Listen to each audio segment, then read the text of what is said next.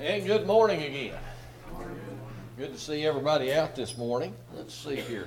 Looks like Children's Church, Travis and Patricia Singleton have got that. So 12 and under, the ones that head over for Children's Church, encourage you to head on over. And for those that are here with us today and here with me, 349, Softly and Tenderly. We'll use that as our hymn of invitation this morning. I didn't see him until we had started our song service, but I would be remiss in my duties if I did not let everyone know that Brother Dave Maltson and his family, some of his family, Amy and her husband, are here with us. So you be sure to go back and say hello to Dave after services is over. Always good to have him with us and his family, certainly. And good morning again to everybody. If you're logging into Facebook or onto YouTube, we want to welcome you and also invite you, along with any visitors we may have this morning, to be here with us in person. It's always good to have you here, and it's always a privilege for me to share in God's Word with you. And if you're considering a church home somewhere, looking for a church home, we'd like for you to consider us here at Locust Group. The heart of Christmas. That's what we've looked at for the past couple of weeks. First, if you recall, the hope that the birth of Jesus Christ brings to us, even today. And then peace, last week, how that we could be at peace because of who he is, the Son of God, Emmanuel, God with us, and what that is. And then today we're going to look at another thing, a third thing that is at the heart of Christmas, and that is joy. So hope, peace, and joy, all familiar things with Christmas. And it can be easy to get lost, really, in all of the gifts and the decorations. And this week, I know I've had an extremely busy week with holiday parties and gatherings and stuff, and we've had a very busy schedule, and it's easy. And for those that's done that this week, or maybe planning it, it's easy to get lost in that, isn't it? And to find yourself caught up in all the hustle and bustle of the things that we do for Christmas, and for just a moment in time, forget why we worship at Christmas. And certainly that was the opportunity there. Jesus was born to bring gifts. The gifts of hope and peace and joy and love, which I'll tease that for next week's our Christmas sermon. What brings you joy? Think about that just for a minute. What brings you joy? Is it someone you're in the drive-through at Hardee's to get a breakfast biscuit, and the car in front of you says, "I'll take care of that one. I'll pay for theirs behind me." And you pull up and you find out, well, the car in front of you just paid for that. That bring you joy? How about an unexpected bonus maybe at work that you were going to get and that you didn't realize and wasn't expecting? What about, as they're talking about, what about a white Christmas? Does that bring us joy? What about the gatherings or whatever that you have been thinking of, what brings you joy? Because so many times joy is connected by our circumstances. When things are going well, we feel good. When things are going bad or poorly, we feel bad. Our joy, if it's connected that way, has highs and lows, doesn't it? Because we're not always getting someone to buy our breakfast every day of the week through the drive-thru. We're not always having white Christmases. We're not always getting Christmas bonuses or whatever it is that you thought about that brought you joy. In fact, those things that I did mention are considered circumstances of our situations. And there's a difference, and I want us to understand that. There's a difference between happiness and joy. Happiness is based on our circumstances, not something we always feel. Expensive gifts, good food, parties, celebrations, and Christmas lights, they can all bring happiness to us, and they do, but those go away, don't they? After January, after Christmas, and for a lot of folks, between the week between Christmas and New Year's, the trees come down, the decorations go up back to where you stored them so that you can get ready to go back to work. Some linger. Some never take them down. They have their lights up all year. I guess that way they can have that joy all year, and that's okay too, that happiness, I should say. But all of those things are temporary. Joy, however, comes from within. Joy is something that is inside of us. And as I mentioned earlier, what you would think about really would be considered happiness. But that joy is from within. It goes beyond what happens to us. It goes beyond the circumstances that we find ourselves in to be the root of the good that God calls us to come into our life. That is the basis and root of that joy. And that's what fills our heart with joy. And that's how that we can have joy in the absence of happy circumstances. Because joy is never temporary for the Christian. Really, if we concentrate and think about the blessings that God has given us. Joy is there while happiness has run away. That circumstance has disappeared. And this is the joy of Jesus. And this is the joy of this season. And this is what Christ brings to us when he comes, being born in that manger. It's the joy of forgiveness. It's the joy of God's grace. It's the joy of love and the joy of mercy that only God can hand out as a present to us. That's where joy is rooted. We're all familiar with the account of Jesus' birth in Matthew and Luke. The manger, the shepherds, the wise men, the star, the angels, all of those are part of their accounts of Jesus' birth. One that we may not be too familiar with is in the Gospel of John. It's his account of Jesus' birth. And that's where this morning's message is going to be based out of. So if you would, turn with me over to the Gospel of John, chapter 1. And the Christmas story is one verse long. One verse, as John records it. Verse 14. 1:14, Gospel of John. And the Word was made flesh and dwelt among us. And we beheld his glory, the glory of the only begotten of the Father, full of grace and truth. Now in this description we're told that God, in Jesus, had put on flesh. The Word had become flesh. He became like us. He became the perfect embodiment of the Scripture. And in that, this passage gives us two reasons for our joy that doesn't have to change. Why it doesn't have to change with the seasons or shift with our circumstances. Joy can be and should be constant in our lives when we are grounding it in the attitude, in the fact and look at what the world offers. Because everything in this world that brings us happiness is temporary. I don't care what you attach it to. Everything that the world offers, every material blessing that we call blessings, material things or circumstances, those are all temporary.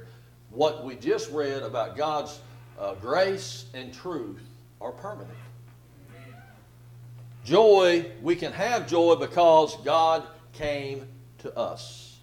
Over in James, his letter, chapter 1, verses 2 and 3, he writes this: My brethren, count it all joy when you fall into divers temptations, knowing this, that the trying of your faith worketh patience.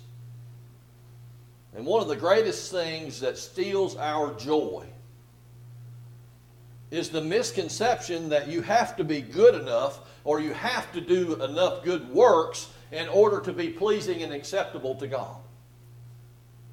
Well, I've got news for you. I don't want to hurt anybody's feelings, because oftentimes people take this scripture and twist it.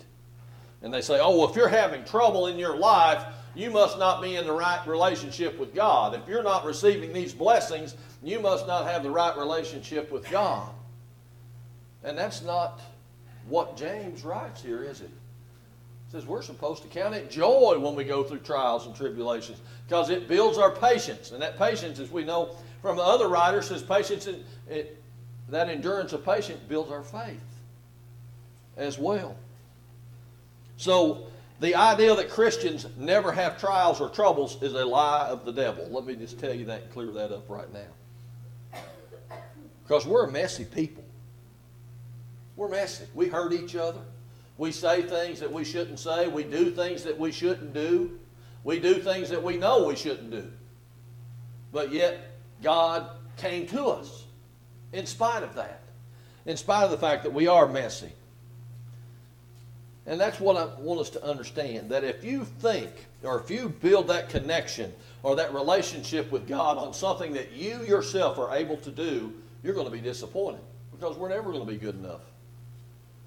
We're never going to not make a mistake. We're never not going to say something we shouldn't say. We're never not going to do something we shouldn't do. Oh, those will decrease as we mature in Christ. But we'll never be perfect in those things. But because of that, because of the fact that we go through hard times, we can still have joy. And when we're in those difficult times, and many of you will understand what I'm saying when I say this, when you're in the midst of a difficulty, you can actually see God coming closer to you. Or you drawing closer to God. And that is a cause for joy. Because there are so many people in this world today that do not have that ability in the times of difficulty and distress and trouble and know that they can go to God in prayer, that they can have the comfort of the Holy Spirit, the guidance of the Holy Spirit in their lives to get them through whatever that situation is that we are unhappy with, but it does not destroy our joy. So God came to us. We can have joy like that. Just when like Christ was born. You ever think about that? When Christ was born, God was never nearer to man. What? Well, what do you mean, Rob? Well, he walked on the earth. He was just like you and I. He was just like all those messy people that he came and lived with, who's just like us today. Yeah, we dress different. We have different customs. We drive in cars where they walked or had animals to ride, but we're still just messy people. And God came to be with us. That's cause for joy. Because God's never really far from us when we seek Him. When we feel tempted to feel hopeless in a situation, just remember that God came to us, came to this earth. So joy is at the heart of Christmas because knowing that we could never go to Him, we could never come to Him and be pleasing enough, He came to us through the form of a baby. Now if we look over in Romans chapter 5, verse 8, familiar scripture for us. But God commended His love toward us in that while we were yet sinners, Christ died for us. And He did exactly that. And while we were yet sinners, God came to us in the form of a baby. And we can have that joy. We'll not always be happy. I don't want you to think that. I don't want you to think that I have the misconception that we're just going to walk around happy every day of our life, because that's just not true. But we can certainly be filled with joy every day of our life as Christians. Because we have to realize and understand in here, we have to get it in our heads that there is a difference, a great separation between happiness and joy. They are separate things. Happiness is based off of contentment around your circumstances, things that happen around you. Joy is based off the fact of what's inside of our hearts because of what God did to us, for us, by coming here on this earth while we were yet sinners. That He sent His Son to teach us, to be an example for us, to live and die for us, to be resurrected for us so that we might have the hope of salvation. That is what builds our joy. A home in heaven's eternity builds that joy. And our second point is we can have this joy because God loves us just as we are. Just as we are. Who's ever heard of this scripture? John 3:16. Anybody familiar with that scripture at all? It's probably the most quoted, put on placards at ball games and sporting events of any scripture known to man. But it is proof of what I just said, that God loves us just the way we are. Because it says in John 3:16 and actually 17, "For God so loved the world that he gave his only begotten Son, that whosoever believeth in him should not perish, but have everlasting life." Now listen to 17. "For God sent not his Son into the world to condemn the world, but that through the world, though the world through him might be saved." So that little baby did not come into the world to condemn us. That little baby whose birth that we're going to celebrate 1 week from today, he came that we might be saved. Did it have any conditions on there that said as long as people do enough good works or do enough good deeds or are there good enough people before him? No. God made no conditions because he loves us just the way we are. And because of the way that we are, Jesus had to come. Because we could never be good enough. We couldn't follow the law. We couldn't do those things as well. In fact, John here is talking about the love that God has for us is like the father that has the love for the child. Jesus came from the Father full of grace and truth. And when he came here for us, he came full of that grace. Like that wrapped gift that is shared from one to another, just a week away. Maybe on Saturday night, some families have the tradition that you open up on Christmas Eve, but nonetheless, that doesn't diminish the excitement and the happiness that we have from opening those gifts, does it? Whether we open it on Christmas Eve or Christmas Day, late Christmas afternoon, we still are happy to receive those gifts. And when we accept Jesus Christ as our Savior, we're really essentially unwrapping a gift that God has given to us as well. But not only has he given us a gift that will make us happy for the moment, it will give us joy for eternity. And there's the big difference in those things, that we're filled with joy. And he gives it to us because he loves us, even as we are. Now, he came full of truth as well. Remember, John had mentioned that he was full of grace and truth. Well, what would that truth be? Well, the truth of God's Word, remember? The Word became flesh. And because of that truth, because of that love, because of that grace, we are able to change. That truth shows us areas in our lives that must be transformed in order to live our fullest life. Remember, Jesus said, so that our joy may be full. And we can have full joy. That transformative joy as well. So look with me over in John, where he wrote 1 John chapter 4, verse 9. In this was manifested the love of God toward us, because that God sent his only begotten Son into the world that we might live through him. Now, how do we live through Christ? We put on Christ, right? We try to become more like Christ each and every day of our lives. And we try to reach that perfection. Are we going to be perfect? No, we're not going to be perfect. Should we be people striving? Yes. Should we be people that just throw up our hands and say, oh, I was just born that way, I can't change? No, that's a cop-out that I don't think the Lord's going to accept. Because the Holy Spirit and God working through the Holy Spirit can change us from all the undesirable things to the things that are desirable. We may have to work a little harder. It may be a little more deeply rooted within ourselves. But we can change. We can do things differently. Because here's what you have to understand. He loves us just like we are, but he will not leave us like we are. When we allow God to work in our lives, when we allow the Holy Spirit and the Word, you have to be in the Word. You have to understand the Word and study it. to allow the Holy Spirit to work in our lives, to effect that change. But when we do that, you can't help but change. When you realize what the gift that Jesus has brought to us and what He sacrificed just for our benefit, you can't help but change. Well, I can't be that way anymore because Jesus died for me. Jesus came here and gave me an example to follow, and I got to follow it. It's going to be tough because it's deeply rooted within who I am. But we're changed. We're raised that new creation when we come up out of the baptismal. We put on Christ. We've buried the old man.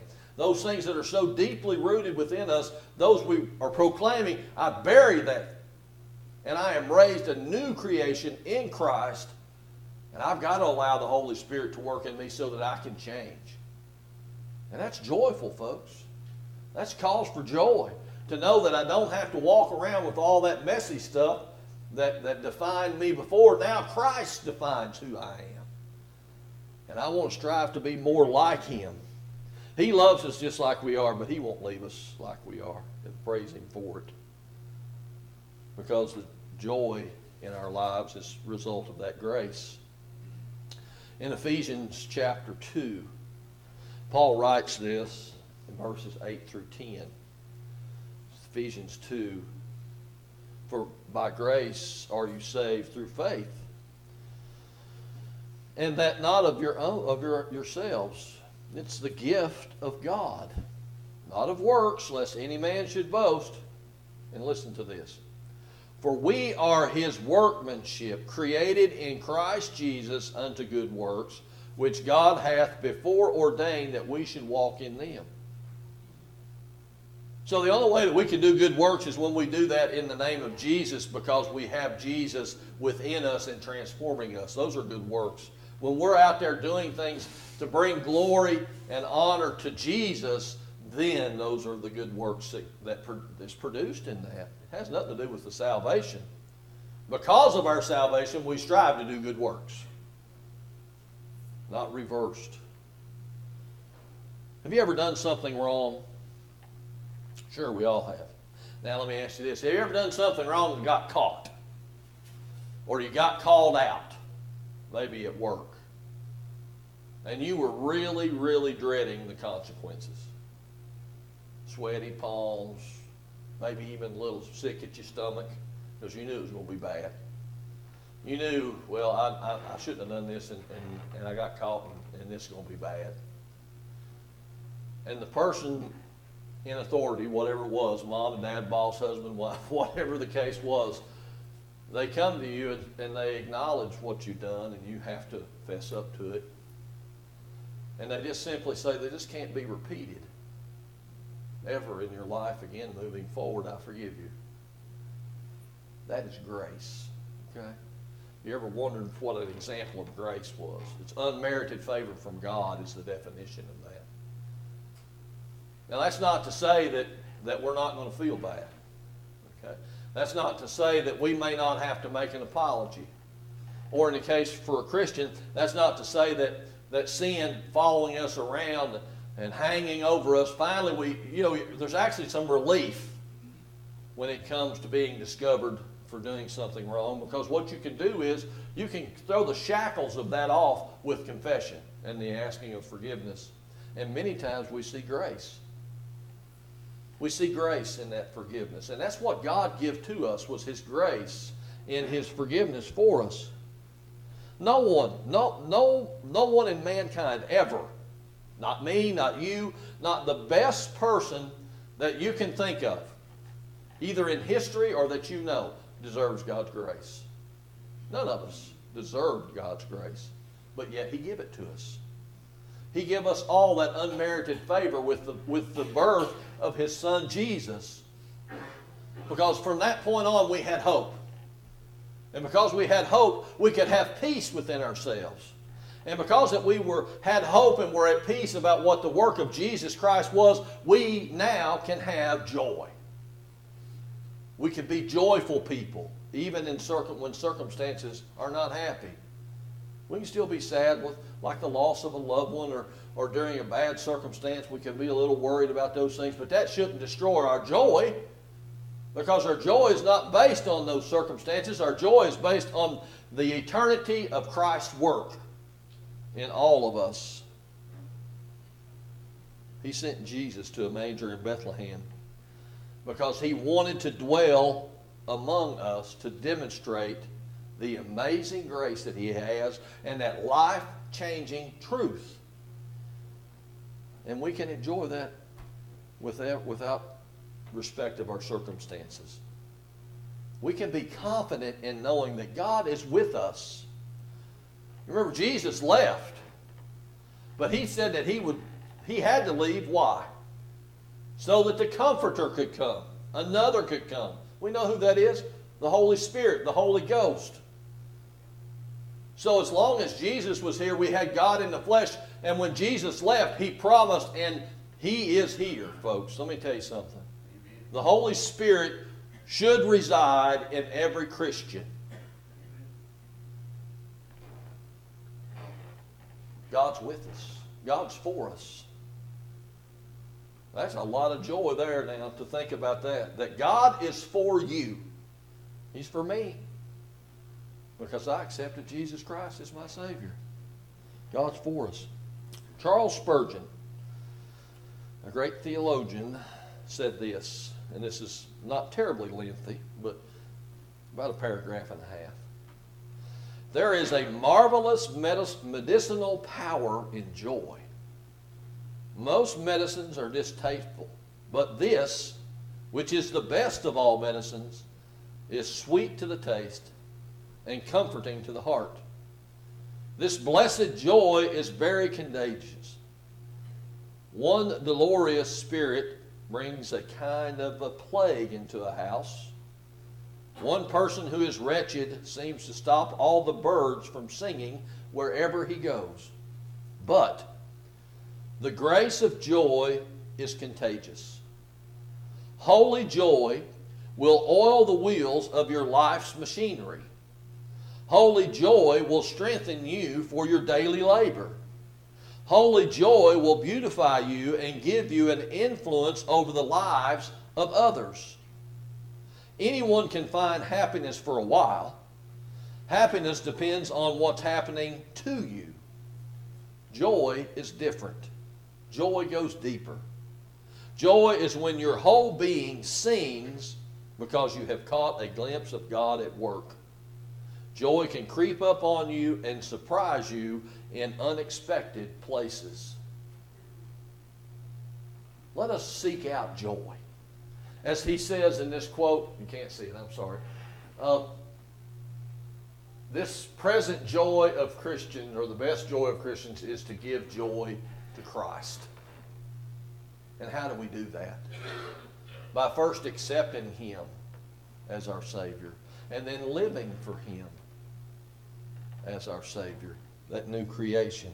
So this Christmas, I pray that you find the joy because of the love of God and the sacrifice of Jesus.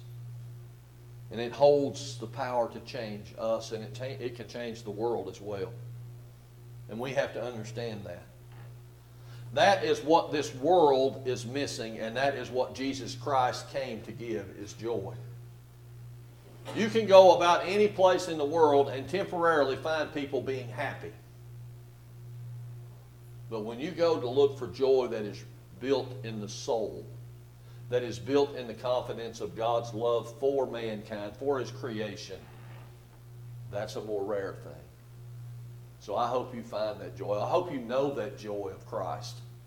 And if you're here this morning and you don't know Jesus Christ, the source of our joy, if you don't know him as our Savior, I want to invite you to consider today. You've heard the word.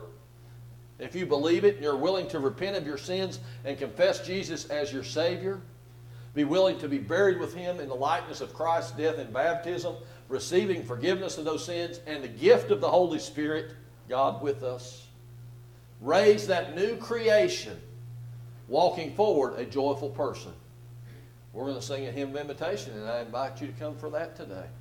Now maybe life circumstances, you are attaching your happiness, or let me say that, I said it backwards. You're attaching your joy to your happiness. And I hope that we have been able to separate that out this morning. You may not be happy with your circumstances, but if you're a Christian, you should be joyful. And maybe if you have forgotten that, or whatever has happened, you've not allowed that joy to come out. As Charles Spurgeon said, to be contagious to others. Is this not the season when we, most of all, should be contagious with joy? I mean, we were contagious with enough stuff. What if we changed things around? We were contagious with joy. And maybe people would not want to run from us. Oh, I don't want to catch that joy coming off of them. Well, joy will defeat a mask. Mask can't stop joy. Medicine can't stop joy. Joy is going to infect people when we show joy to people. Now we're going to sing this hymn of invitation softly and tenderly. The first and second verse. And I want to encourage you to come as we stand and sing. If you have a decision to make, would you come, please?